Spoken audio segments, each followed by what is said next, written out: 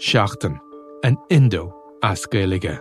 Táim I mon iireachta I dhéanamh teacht ar a chorp, agus súlagam amachchan seo gur féidir é a chur in uig ceart lena bhaintear féin. Scialtaí, fis, tuirmí.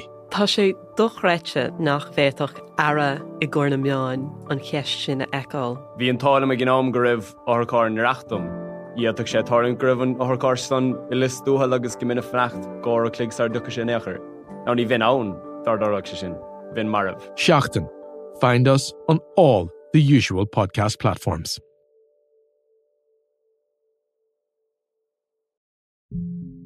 Yeah, having my head shoved into the steps of the Ulster Bank in Ranelagh, cold butt of a gun put into the back of your skull, that's a moment where you go, okay, yeah, I think this one's up. How does a high-flying academic become one of Ireland's most prolific bank robbers? What I would see as the most important part of this still lies open. I'm Not Here to Hurt You, a brand new series from the award-winning team behind the Indo Daily. That November day, that's where it all begins. Out now, wherever you get your podcasts.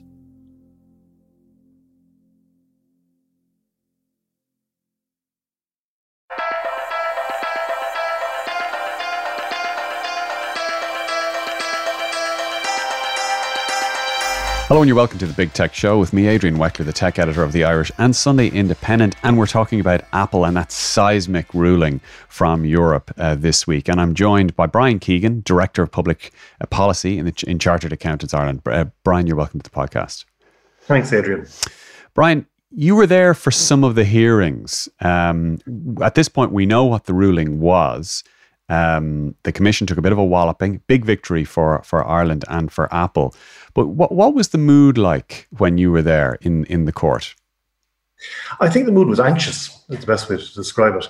It's a very, very high-stakes game. It was a very high-stakes game for the Commission for two reasons. First of all, it was really one of their first major forays into using state aid on a tax issue. But secondly, the sheer amount of money involved, had everybody on edge. And even people who got no interest, good, bad or indifferent, in foreign direct investment or in multinationals or in corporation tax or even in tax generally, say 13 billion, what's going on here?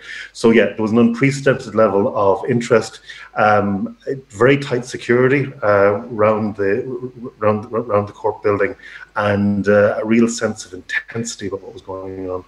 Now, I've been writing about this case for years. I've interviewed some of the principals involved, including Margaret Vestager and also Tim Cook of Apple. I, along the way, did get the feeling there was an underlying sense of antagonism and antipathy in Europe that was informing some aspects of this case toward Ireland's low tax policy and big US tech multinationals in general. Did you get a sense of that in the court? Yeah, it's impossible to see this case just purely in isolation as a case in its own right. There's been a long history of antagonism, if that's the right word to use, with wisdom towards what Ireland does. And it dates right back actually to the creation of the 12.5% rate. We used to have a 40% corporation tax rate and a 10% rate for manufacturing companies. And Europe said, you can't segregate manufacturing companies like that. You have to bring them up so that everybody's on the same rate, expecting we'd land somewhere around 25-30%. It was Rory Quinn at the time settled on 12.5%. And I think that irritated the Europeans big time. That I felt there was a bit of sleight of hand going on there. What they didn't realise was that nobody was actually paying tax at 40%. They were all paying it at 10%, so 12.5% rate was actually an increase for the vast majority of tax-paying companies. We didn't start off well in our corporation tax journey and narrative with the European institutions, and there's always been that slight sense of intensity. And I would have attended briefings at different times from the European institutions, and particularly in the run-up to this case, and it was quite clear the Europeans were uneasy about the way we were leveraging our corporation tax rate to provide competitive advantage for foreign direct investment. So I don't think you can draw a direct causality between European attempts to harmonise corporation tax approaches and a particular case. But certainly one has informed the other, no question about that. Yeah, I mean, it was going on at the same time. I mean, a lot of people would have we're slightly off the topic here, but if you look at a country like Germany or France, they have unbelievable infrastructure. They've got access to incredible universities and skills. The argument has often been made about Ireland that, first of all, tax is a sovereign issue within our own competence, not really a federal European competence. And you can be the most pro-European person in the world, but still make the argument that we need something other than our Guinness and our warm welcomes to compete on with some of these larger countries who have all of these unbelievable advantages. Yeah, that's absolutely right. And I mean, you cite Germany. Germany is one of the countries in the world that takes the least tax out of its companies. Sorry, can you just explain that? That sounds completely counterintuitive. It is completely counterintuitive. But if you look at the charts of the relative corporation tax takes in the big countries relative to the small countries, it's the small countries that take the most out. Quite bizarrely, because that happens because we have a 12.5% rate, and we've got research and development reliefs for companies who are doing the high tech stuff, and we've got a special relief as well if there's intellectual property located in this country, and that is it, and there's nothing else. But if you look at the other jurisdictions which have much higher nominal rates, the German rate famously is over 30%. There are so many reliefs and allowances to reduce down the actual effective rate that those companies are paying, that their take relative to ours is quite small. We're also, Adrian, we're working with a corporation tax system that was developed at the back end of the 19th century, when companies made money digging stuff out of the ground and making stuff with it, right? And it doesn't suit the current type of economic activity we have, particularly in the multinational sector where stuff has been traded across borders. So there's always going to be that kind of tension. But your original point, Spain has a wonderful tourism sector because it's got wonderful weather and wonderful beaches. The Germans, the British, the French have got enormous natural resources. What have we got? We've got native cunning and a low tax rate. And one of the points that's frequently missed by analysts, I think, when looking at what companies do. Companies don't really have a great sense of corporate social responsibility when it comes to tax payments. They see corporation tax particularly as a cost to be managed in the same way as they manage payroll, they manage logistics, they manage costs of consumables, they manage energy costs. And they legitimately look for ways to do that management. It's not that they've got any sort of particular animus against a particular country or anything like that at all. It's just, how do we maximize the return to our shareholders by managing our costs? One of those key costs is corporation tax, and that's one of the reasons why they come here. What of this? One of the things that came out in this case, and Vestager made the point quite a few times to me and to everybody else who would listen, that at one point Apple had an effective tax rate in Ireland of 0.005%. Now, Apple has contested that and said that was taken out of context, and that's not the whole picture. The actual ruling itself didn't really take issue with that figure. And there's when we're talking about this in a mainstream context, it's figures like that really do pack quite a punch. Was that ever an accurate figure to throw out? And I want to be completely fair to Margaret Vestager here as well. Was that reflective of what Apple was paying? Was she right to highlight that? Well, it depends on how you want to read the figures. By way of example, let's say I'm an Irish person living in Ireland. I'm an Irish taxpayer, and I do a small piece of work in the UK that falls into the charged UK tax, right? And I pay, a few £100 sterling on that small piece of work. Now, is it correct to say that my rate of tax in the UK is 1%? Because I've just got a tiny proportion of my income actually taxed under the UK rules. So those kind of analogies were in actual fact being made. That's the first point. The second point is this. We think of tax incentives as all about getting investment into the country. The American approach to tax incentives for its corporates was actually quite different. It was all about getting US multinationals to expand out into Europe, into the Middle East, into Asia. This goes right back to the Kennedy era. So they devised a system whereby US multinationals could, in actual fact, not pay any US tax until the money they made abroad was repatriated back into the States. And all of the stuff that people have been giving out about, and with some justification over the years, the Apple case, the double Irish, all these structures were actually about US multinationals deferring their tax bill until such time as the money was repatriated back into the States. So it was never fair to say that the effective rate of tax by a US multinational in any European location was X.001%. It was that until the money got back into the States. Now, indefinite deferral is effectively not paying it at all. And who's fixed it? Well, President Donald Trump fixed it, because he came along at the end of 2017 and he created the US Tax Cuts and Jobs Act, and he brought the US corporation tax headline rate down from 35 to 21%. But the other thing he did, which never hits the commentary, was he deemed that all of the monies which were untaxed in Europe and in the Middle East and Asia and everywhere else outside of America by US multinationals were deemed to have been paid back into the US. Okay? So all that deferred money is now in the process of being collected in the US. And it was one of the points that the counsel for Apple made in the case. And it wasn't explicitly referred to in the judgment, but I'm sure it had a bearing on the judge's thinking. He was making the point, look, we're talking about tax here that's actually now being paid in the US. We're not talking about some magic number that's never going to get paid anywhere. It's actually currently being paid, not because of a change in European rules, not because of this tax case, but because the US changed their own tax rules. Which is a point that Apple makes, and that they say that their effective rate is 26% over there. But I suppose, to be fair to the European Commission, perhaps they were in a position where they felt that Europe is a sovereign entity in its own right, and we can't wait to see whether or if American authorities will at some point insist that their corporations repatriate their profits. And this, while they're considering this, these massive companies are making tens and hundreds of billions of dollars from our sales, and effectively, it seems, not paying any tax anywhere on it. Yeah, and you're right about that, Adrian, because let's remember, I mean, the genesis of this case is the early 1990s. And the actions that the Commission took date back to 2016. So an awful lot has actually happened in the last 4 years. I don't want to suggest for a moment that the Commission didn't have a legitimate concern and didn't have grounds, and I think that was even acknowledged in the judgment as well. I think that's right.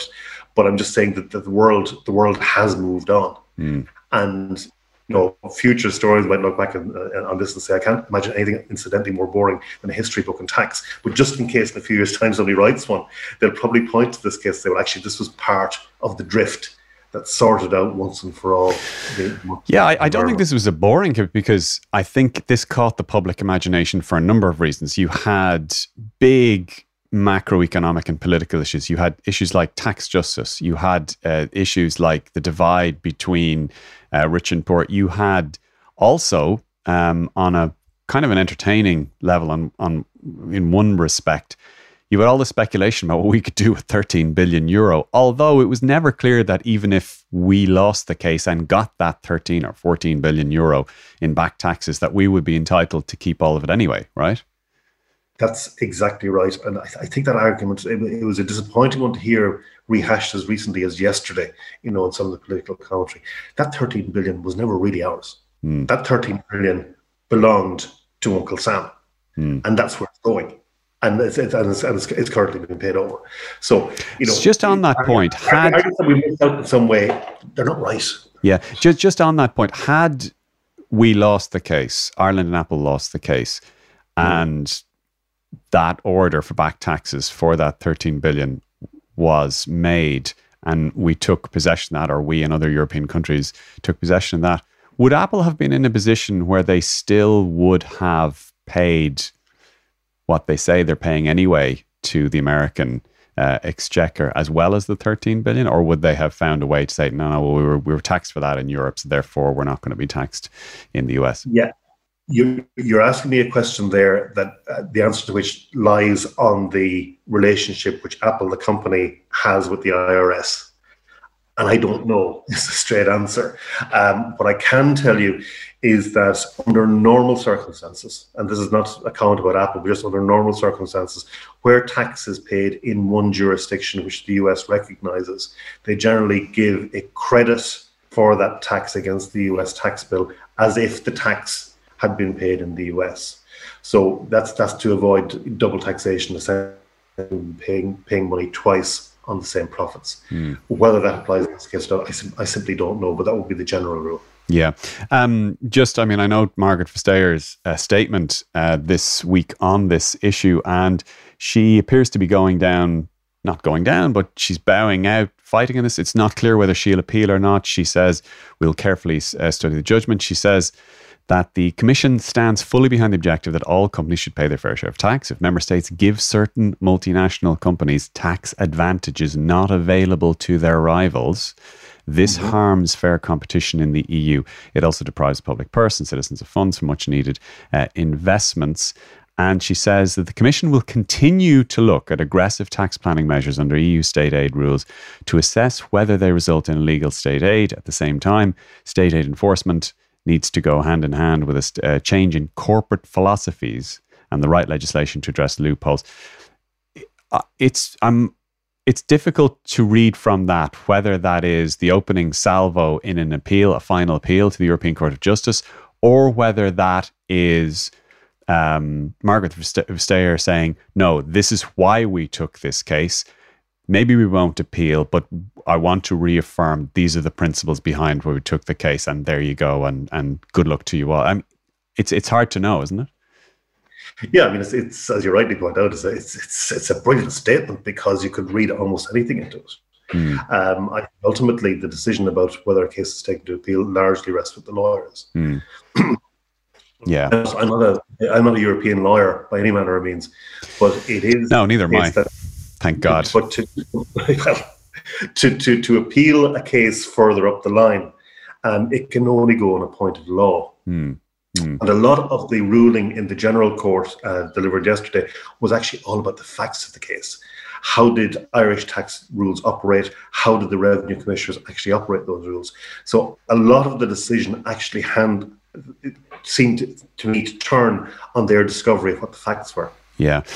I was going to say, I remember interviewing Tim Cook in 2016, just after this ruling had been made. And I was in Germany at the time, and it had just come out. So I talked to him over the phone, and he told me at the time, in a kind of a bit of an outburst that went around the world, he said he thought that this was political crap. That was the phrase he used. It was political crap. This was a politicization of the tax code, that basically there was an underlying agenda in Europe and in the European Commission to try and harmonize taxes. Sorry, he didn't say these specific words, but this is what he was referring to, because this is what the commentary was at the time.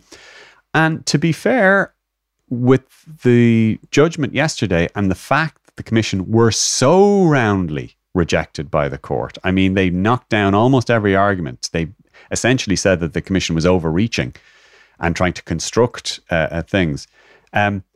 Cook is entitled to feel vindicated by his initial reaction, somewhat. He was an outburst, but he's entitled to feel vindicated.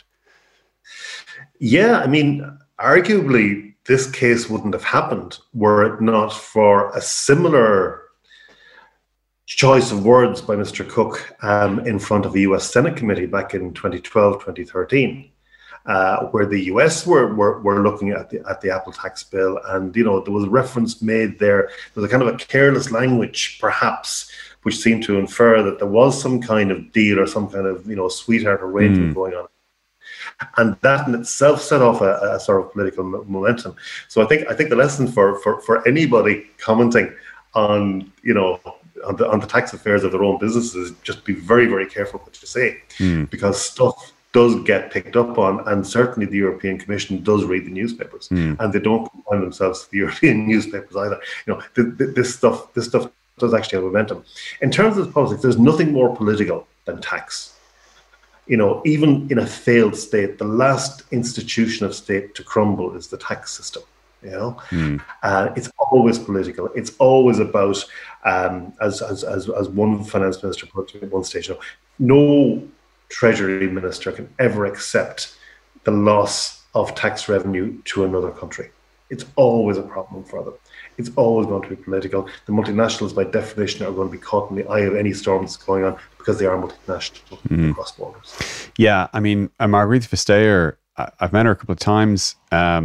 She is a star in the European Commission. She's very impressive, by the way. She hasn't really put a foot wrong. And even now, you might say that this is just a case that has been decided. Many will still applaud her for having taken the case. Neither you or I are politicians, but I am wondering whether to continue this appeal to the European Court of Justice might be a step too far, even with a political radar on, because it was so roundly rejected by the General Court.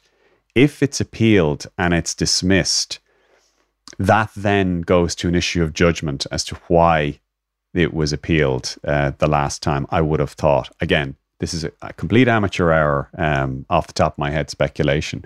But what... No, it's not amateur hour at all. I mean, both of us have been following stuff, intensively over the last decade. I think you're right. I think there's a little bit of, fool me once, shame on you, fool me twice, shame on me going on there. You're right about how conclusive the judgment was, and nobody wants to compound the error. Yeah. And the other thing too is the Commission should have bigger fish to fry. I was very taken by a comment by Michel Barnier in, of all places, the House of Lords only a few weeks ago, where he was talking about the Brexit negotiations. And he was talking about just how important the single market now is, more so than it ever was, given the turmoil in the international trading arena. And it seems to me that commissioners would be very, very well employed really focusing on the international stuff and not what effectively is an EU domestic matter. Because state aid is important. I mean, Ireland benefits colossally from the EU state aid rules, because it means that the likes of the big countries, France and Germany and Italy and Spain, are not competing unfairly with us. So, I mean, we should be fans of the whole state aid arrangements. But there comes a point when there's a bigger perspective. And undoubtedly the bigger perspective at the moment is the tensions between the US and China, the US and the EU, what's going on with the Chinese Belt and Road Initiative. And really this kind of case is a deflection from attention on those kind of issues. I would agree. Brian, that's all we have time for. We've got to leave it for the moment, but thank you very much, Brian Keegan, Director of Public Policy for Chartered Accountants Ireland. And now on to one of the big topics of this week. They say there's never any news in July, and that has definitely been the case in 2020. Been a very, very slow week this week. So to discuss the non-news story, that is the massive Schrems data judgment in the European Court of Justice, I'm joined by Castlebridge's Catherine O'Keefe. Catherine, you're very welcome to the podcast. Thank you. So, it's going to be difficult to be completely conclusive, I think, about some parts of this judgment. There are 60, 70 pages odd. I know that you have been looking through it, but some of the same questions come up as came up with previous versions of this drama. So I'm going to throw a few at you. If it makes sense if there is an answer, great. If it needs a little bit more analysis, no problem also. First of all, what's your overall take on the judgment? Do you have one? My overall take is that I am not surprised that the European Courts of Justice have been completely consistent, and that they're going back to being a court of administrative procedure, which is largely what they were set up to do. This is not at all an activist decision. It is clarifying what rules and scope that the data protection authorities, such as Ireland's DPC, have to make the decisions. So when it comes to the result that the DPC was looking for, they got it. This particular referral to the Courts of Justice was asking for clarification, and the Courts of Justice have given that. So it is good. Okay, well, let's look at that aspect of it. Mm-hmm. As we stand now, what is the obligation of the Irish Data Protection Commissioner with regard to intervening or not intervening with a data flow from Facebook?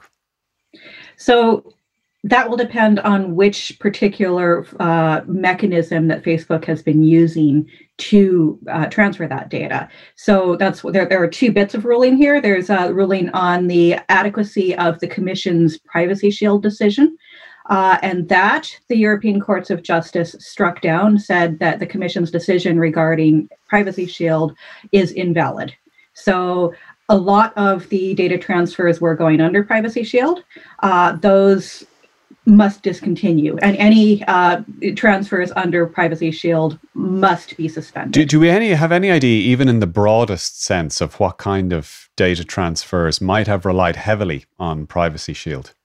A lot. So Privacy Shield was, as my colleague put it, the past few years, a chocolate teapot that was very, very quickly put into place to cover what was previously done under what was called the Safe Harbor Agreement. And it was done, so basically a lot of the commercial transactions under which our data was exported to the US were done under Privacy Shield very, very quickly. And just to be clear, when we talk about commercial transactions, to the layman, what is a commercial transaction? So anything that's going to companies such as Facebook that would be done under the rules of the U.S. Chamber of Commerce. So we're not necessarily looking at government-to-government transfers there. But anything done under Facebook, all of the nice little companies that we use, such as SurveyMonkey, all the Dropbox, all those things that we use, that Silicon Valley has these nice services that we use. Those are generally commercial. They're not not for profits. They're not governments. So just again to be clear, and this is a person on the street who might be asking this question. So SurveyMonkey, Dropbox, Facebook, is this Gmail? Yeah. Is this to say that there is now a presumption? Is there any difference in the presumption of whether we can send a Gmail, use SurveyMonkey, use Dropbox right now after today? Us as data subjects, we can explicitly consent to having our data transferred to a country that does not have adequate protections. So we can decide that we're okay with our data being used by the CIA, so on and so forth. Which it probably will be, yeah. Yeah. So we still have the ability to, on explicit consent, say, okay, we don't care about our protections. But companies deciding to transfer our data to the US, European companies, controllers or processors of data, cannot assume that we're okay with that. They can't say, okay, we're going to guarantee that under GDPR we have protections. So, but we want to use these sub-processors or other services. So again, if the Irish Independent wanted to put out a survey, they could not use SurveyMonkey and say, well, we assume that people are okay with that.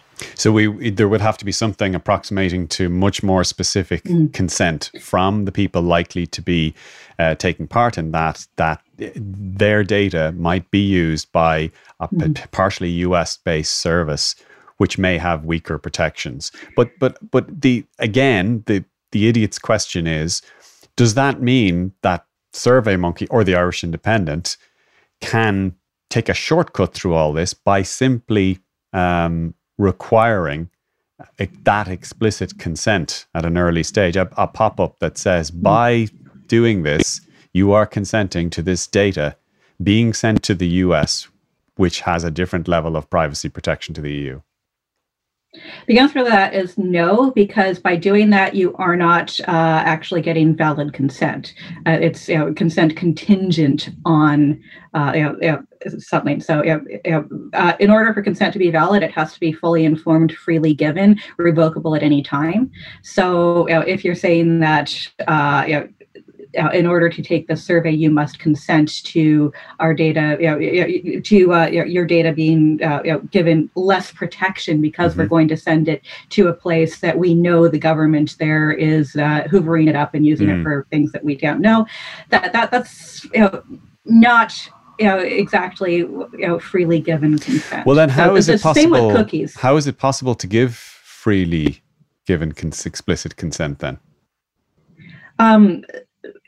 For something like this, you can't really have freely given consent, so because it'll mess up your survey if you're using SurveyMonkey. Yeah. So again, I'm just trying to get a wide view here of the type of services that may be curtailed as a result of today's European Court judgment, and that sounds like services like we've talked about SurveyMonkey, but Dropbox, other services like that. That sounds like there's a question mark now over whether I now today can use my Dropbox, whether Dropbox can continue serving me as a customer here in Ireland. Yeah, so what a company like Dropbox would be doing would be looking at making sure that they have the ability to keep data within the European Economic Area instead of sending it across the Atlantic. Because what this judgment today did was it looked at two different mechanisms by which they would be allowed to send it to the U.S. One was the Privacy Shield decision. The other was what was called standard contractual clauses. And with those, both of those mechanisms are slightly different decisions, but the underlying question is whether or not there is adequate protections, which would be essentially equivalent to what we'd have in the European Union. The answer for both of those was no. When it comes to the contractual clauses, what the courts were ruling on was whether or not those contracts are valid. And the contracts are still valid, but if you have a situation where for instance, Dropbox as a company was guaranteeing that they would ensure there's adequate protections, but they have no control over what the government does, that's not a reasonable contract, so you can't actually rely on those contracts. So I mean, isn't the obvious question there, doesn't that kind of undermine the notion that standard contractual clauses can be relied on? I mean, it's all very well to say that they're still legal instruments. Yeah. But if the territory, and I know we're confining this conversation largely to the US for the purposes of this discussion. I know the European Court of Justice has to take into account other territories, and we haven't even talked about places like China, for example. But with the US, if the climate in the US is such that the ECJ and many Europeans are saying that you do not respect our privacy the way that we have it here, then what's the point in saying that a standard contractual clause is still a valid legal instrument if it can't be used? Yeah, that's actually the big question. So while this ruling said the contracts are okay, the ruling also said that you can't rely completely on the contract. You have to, as a company in the EU, if you want to transfer data to the US or to another country that is a third country outside of the European Economic Area, you have to do your due diligence and you have to say, okay, I want to rely on these contracts, these standard contractual clauses. What are the local laws and practices of that country that I want to send data to? If those local laws and practices don't give what we would consider to be reasonable, adequate protection, equivalent protection, then we can't rely on those contracts. So basically what this does is it says the contracts are valid as contracts, but if you can't say that, if the government of that country doesn't allow for a company in that country to guarantee adequate protections, then you shouldn't be using the contract. You shouldn't be sending data to that country. So what we're kind of saying is that SCCs to the US, that way of transferring data to the US, they're no good. They're no good. Now, in that scenario, what is it that the Data Protection Commissioner here now has to do? Yeah, so in the context of standard contract clauses, the Data Protection Commissioner now has to make a decision regarding whether or not all transfers using standard contractual clauses to the US should be suspended. The ruling still leaves the possibility that other countries that have different laws and practices may still be able to use standard contractual clauses. But in that case, if somebody makes a complaint about that country, that decision may have to be made there too. The DPC has to investigate. How can the Irish DPC rule in any way other than to suspend standard contractual clauses with data going to the US? I would say there probably isn't a way that they can. And that's probably one of the reasons strategically that the DPC decided to refer this to the European Courts of Justice, because what Max Schrems appears to have wanted was for the DPC to make this ruling a couple years ago and suspend all transfers to the US. But there would have been very, very difficult questions regarding the scope of the power that the DPC had to do that, regarding what the actual procedural rules are for doing that. So if the DPC had made that decision, instead of referring it to the European Courts of Justice, there would have been immediately appeals. Facebook would have done a judicial review, and it would have gotten really, really, really messy and probably more expensive legally than what we have now with the referring to the European Courts of Justice. So instead of doing what the ICO has done, for instance, in the UK, which was make a big noise about we're doing this enforcement action and then having it fall apart at the back end and not actually having effective enforcement, the DPC has made sure that there are very, very clear rules, and now it's very clear that they must act. And if they do act, and if they pursue the line of thinking that you and I are talking about at the moment, which apparently is what the European Court of Justice has decided today, that would, to a very large extent, vindicate what Max Schrems has been trying to do in this case. But it surely would also mean that the DPC would have to tell Facebook what? That Irish Facebook users are now no longer able to use the service if any of that data goes to any US servers? So what the DPC will be telling Facebook is you cannot send that data to the US. So okay, that's then on Facebook to figure out how they function how they in a can way. Function. Yeah. Mm-hmm. I mean, I've been out to Facebook's headquarters in California. That kind of is the brains of the operation. I know we have a big operation here, but the brains is really out there. It's very hard to see how they would facilitate that. But I mean, already we had Microsoft's data privacy chief, Julie Brill, come out today. She tweeted very soon after the judgment. To be clear, she says, if you are a commercial customer, you can continue to use Microsoft services in compliance with European law. The court's ruling does not change your ability to transfer data today between the EU and US using the Microsoft cloud. Now, is there a nuance there? Yeah, there is a nuance which regards the other mechanisms by which you can transfer data. And one of them is that it being required to complete a contract. So there are, when you go through the legislation in GDPR, there are various mechanisms, and one of the unstructured ones is this completion of a contract that was entered into by the data subject. But again, one of the things that Microsoft has done is it's over the past several years made sure that they have data centers by which you are able to keep your data within the EEA. So then it's just a matter of fact or evidence as to where your data actually went within Microsoft. And when I think of Microsoft Cloud, I obviously think of Microsoft Office, okay? These are commonly tools that a lot of people use. I then start to think things like LinkedIn.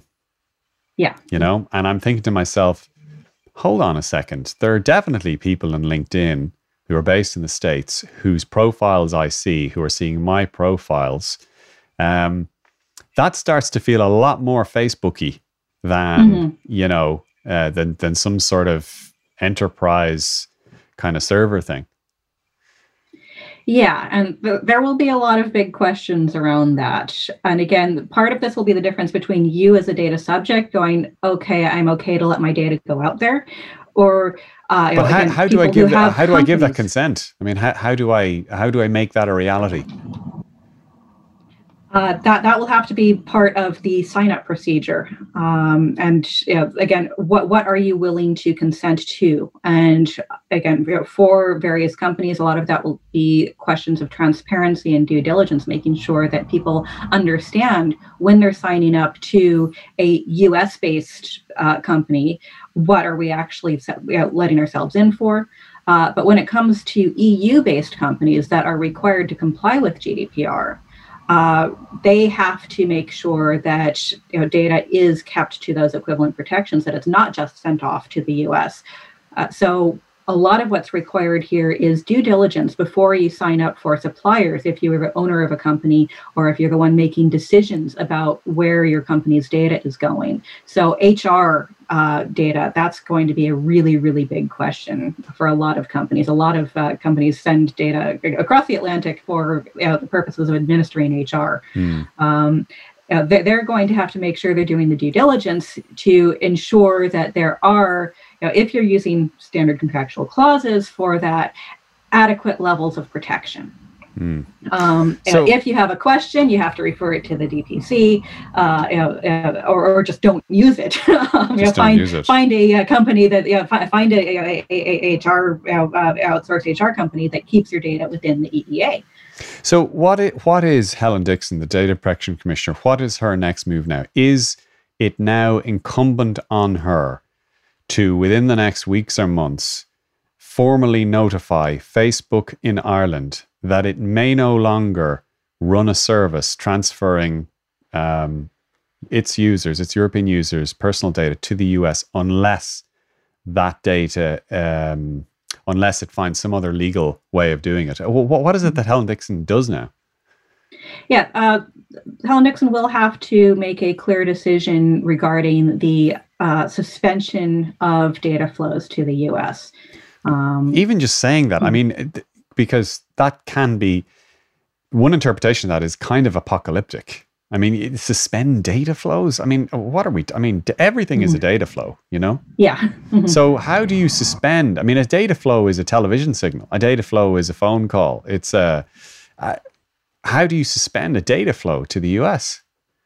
Yeah, again, this will be something where largely she's talking to data controllers and processors, companies in the EEA, or companies in Ireland in specific. So, for example, you're initially from California, is that right? Yeah. I was actually born in Chicago, believe it or not. So I have some family over there. I take it you probably have a lot of family there also. So what is it that you, in a worst case scenario, wouldn't be able to do in terms of communication with your family and friends in the States? Absolutely nothing. Again, me personally, I'm not a data controller. I'm not a data processor. I'm part of Castlebridge as a company, but we have been quite careful as to a lot of our service providers that we use. There are a couple areas where our company is exposed. Me personally, my calling my family, that's domestic use of data. It doesn't actually fall under GDPR. So what I personally decide to do in calling my family and using WhatsApp to talk to them, so on and so forth, that's not actually in the scope of data protection law. But is a direct message, is a messenger message? Yeah. So the direct message, that again is something I'm doing in a domestic capacity when I'm talking to my family. So that's not, my personal use of data there is not covered under data protection law. Now, if that direct message is done through a company based in Ireland, that company based in Ireland needs to figure out where they're keeping data and what sort of data flows that they are on the hook for. But just to be totally clear here, when we talk about a company like Facebook, the vast majority of Facebook's commercial activities involve personal interaction of the type of a direct mail or a messenger message or something, or a like or something like that.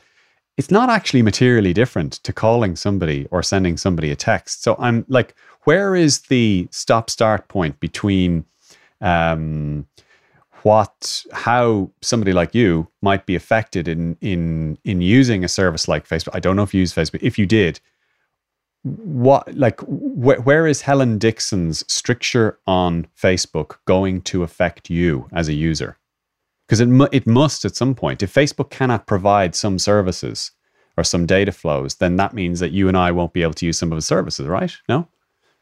So I'm actually going to have to pick apart what you just said there, because Please do. have a misapprehension that that's actually the bulk of what Facebook does is that communications process. We just psychologically still think of it as like the telephone. But most of the data processing that Facebook does is analytics and advertising based on us and crunching all the data on us, which includes crunching all of the data about our communications. So most of what they're doing is not actually the processing necessary to poke my friend in California or to send them a direct message. It's all the stuff that they make money off. It's the analytics, the monetization, the slicing all that up into figuring out how to direct advertising to us. But the bit that we're interested in here is not the advertising stuff. That's kind of derivative of what they're doing with the personal data. What the court and what we're all interested in here is the existence of our personal data within the US sphere that can be accessed or manipulated or spied on or not given the protections that it would here. So for those purposes, infrastructurally, Facebook is a messaging and a communications company like the phone company, isn't it? Again, yes and no, because again, what we care about is our communications going to our friends or family in the US, but it's predicated on the business model that Facebook has, and the big implications are actually for that business model. So we care about. Are we just? Because I'm obsessed as well. But are we just a little bit too obsessed with the advertising? But I mean, as a kind of this is a way to, to put manners on Facebook from the ad point of view. There's the root of this questioning is the person who is asking the question of how does any of this affect me? How does any of this ruling? Because the range of potential outcomes that you see or hear or read are vast. I mean, they range from Julie Brill's interpretation, which is almost nothing's going to change. You don't need to worry about anything. To I can't remember who I saw tweeting this earlier on, but basically suggesting that. And in fact, Max Schrems kind of saying this could shut Facebook's service down in Ireland if you have any US friends.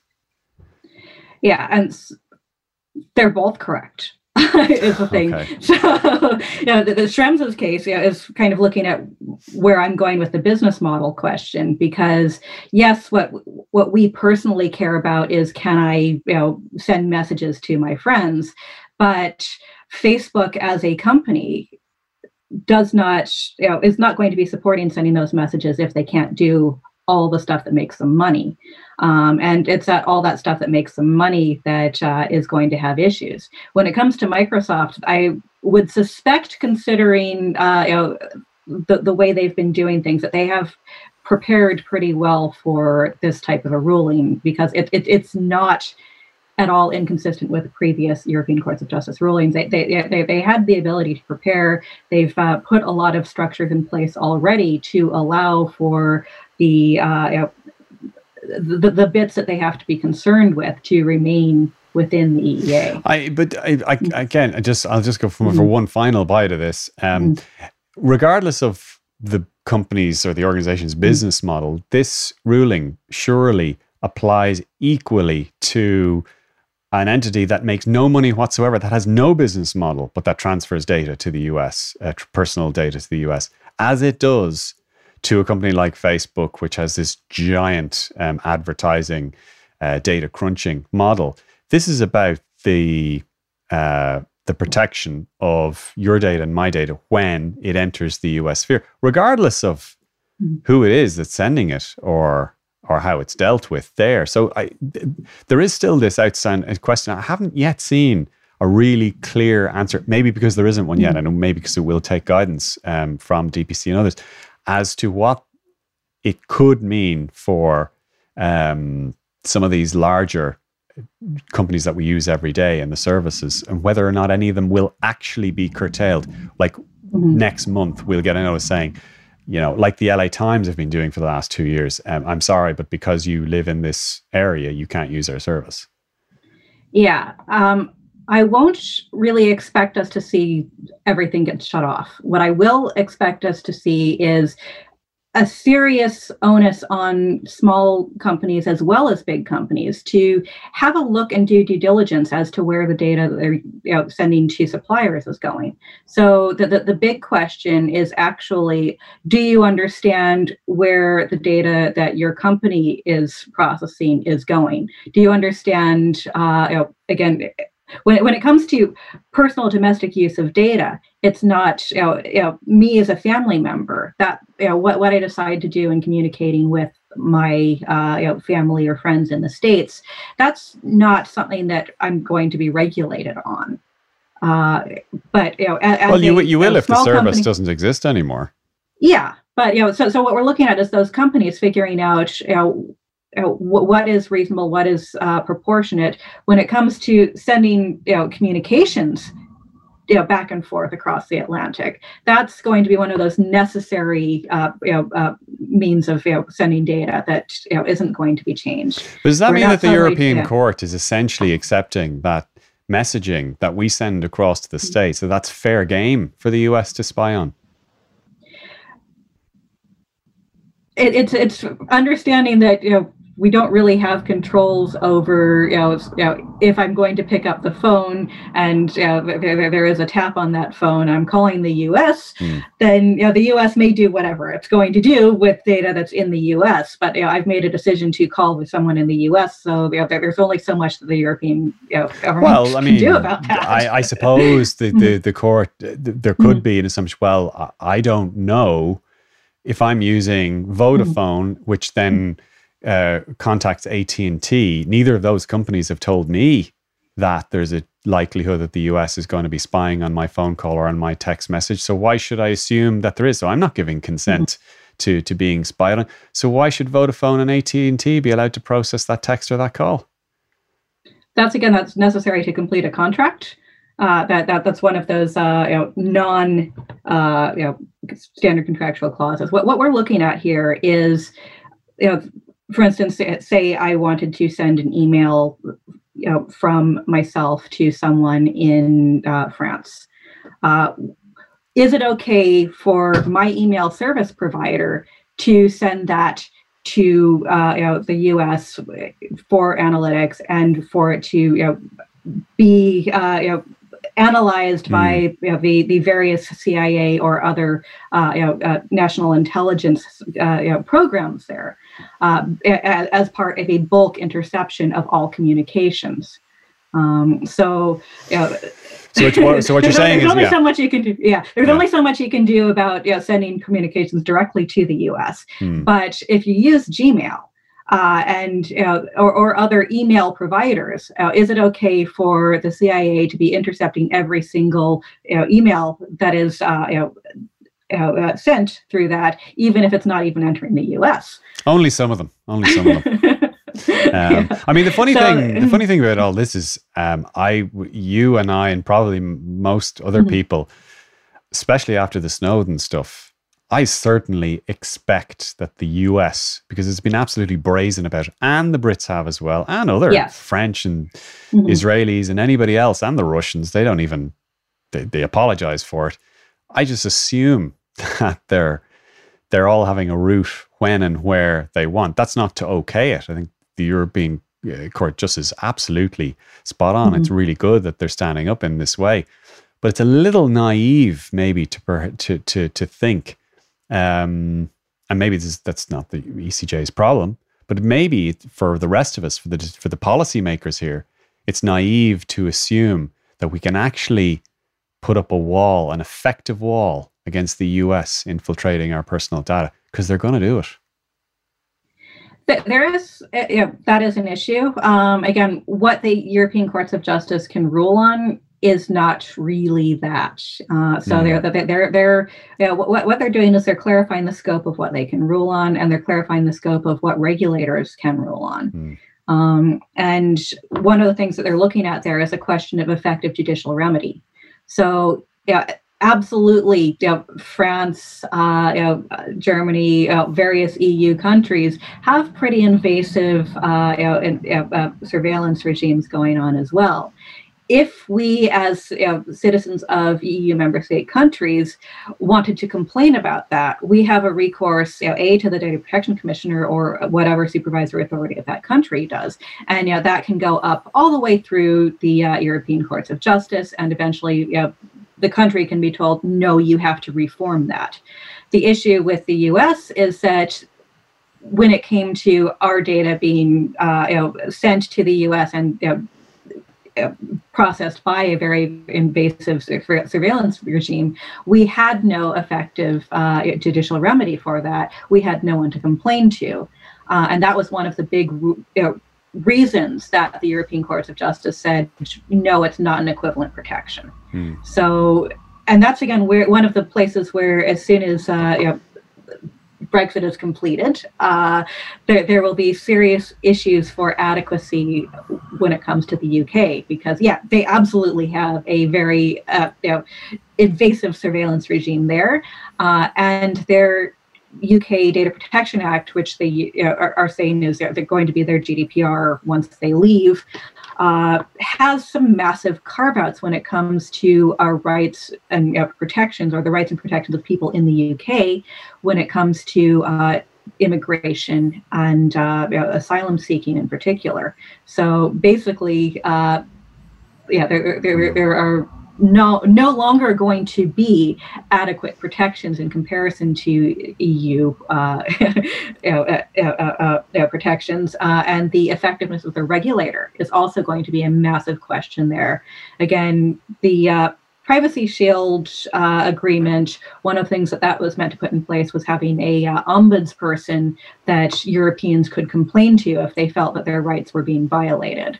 And for most of the 4 years that agreement was in place, there was a big help wanted sign on the role of the ombudsperson. And when it was in place, it wasn't actually effectively an effective role, or B, independent. And having an independent regulator is one of the key reasons that it was seen to not actually be adequate protections. Yeah, I mean, look, the Americans didn't take it seriously. Let's call a spade a spade. Listen, Catherine, thank you very much for explaining it, as usual, in terms that most of us can understand. That's Catherine. I do my best. That's Catherine O'Keefe there, Director of Training and Research in Castlebridge. And that's all we have time for this week on The Big Tech Show. Thank you very much again for watching and listening. From me, Adrian Weckler, Tech Editor of the Irish and Sunday Independent. I will see you same time next week. Bye-bye.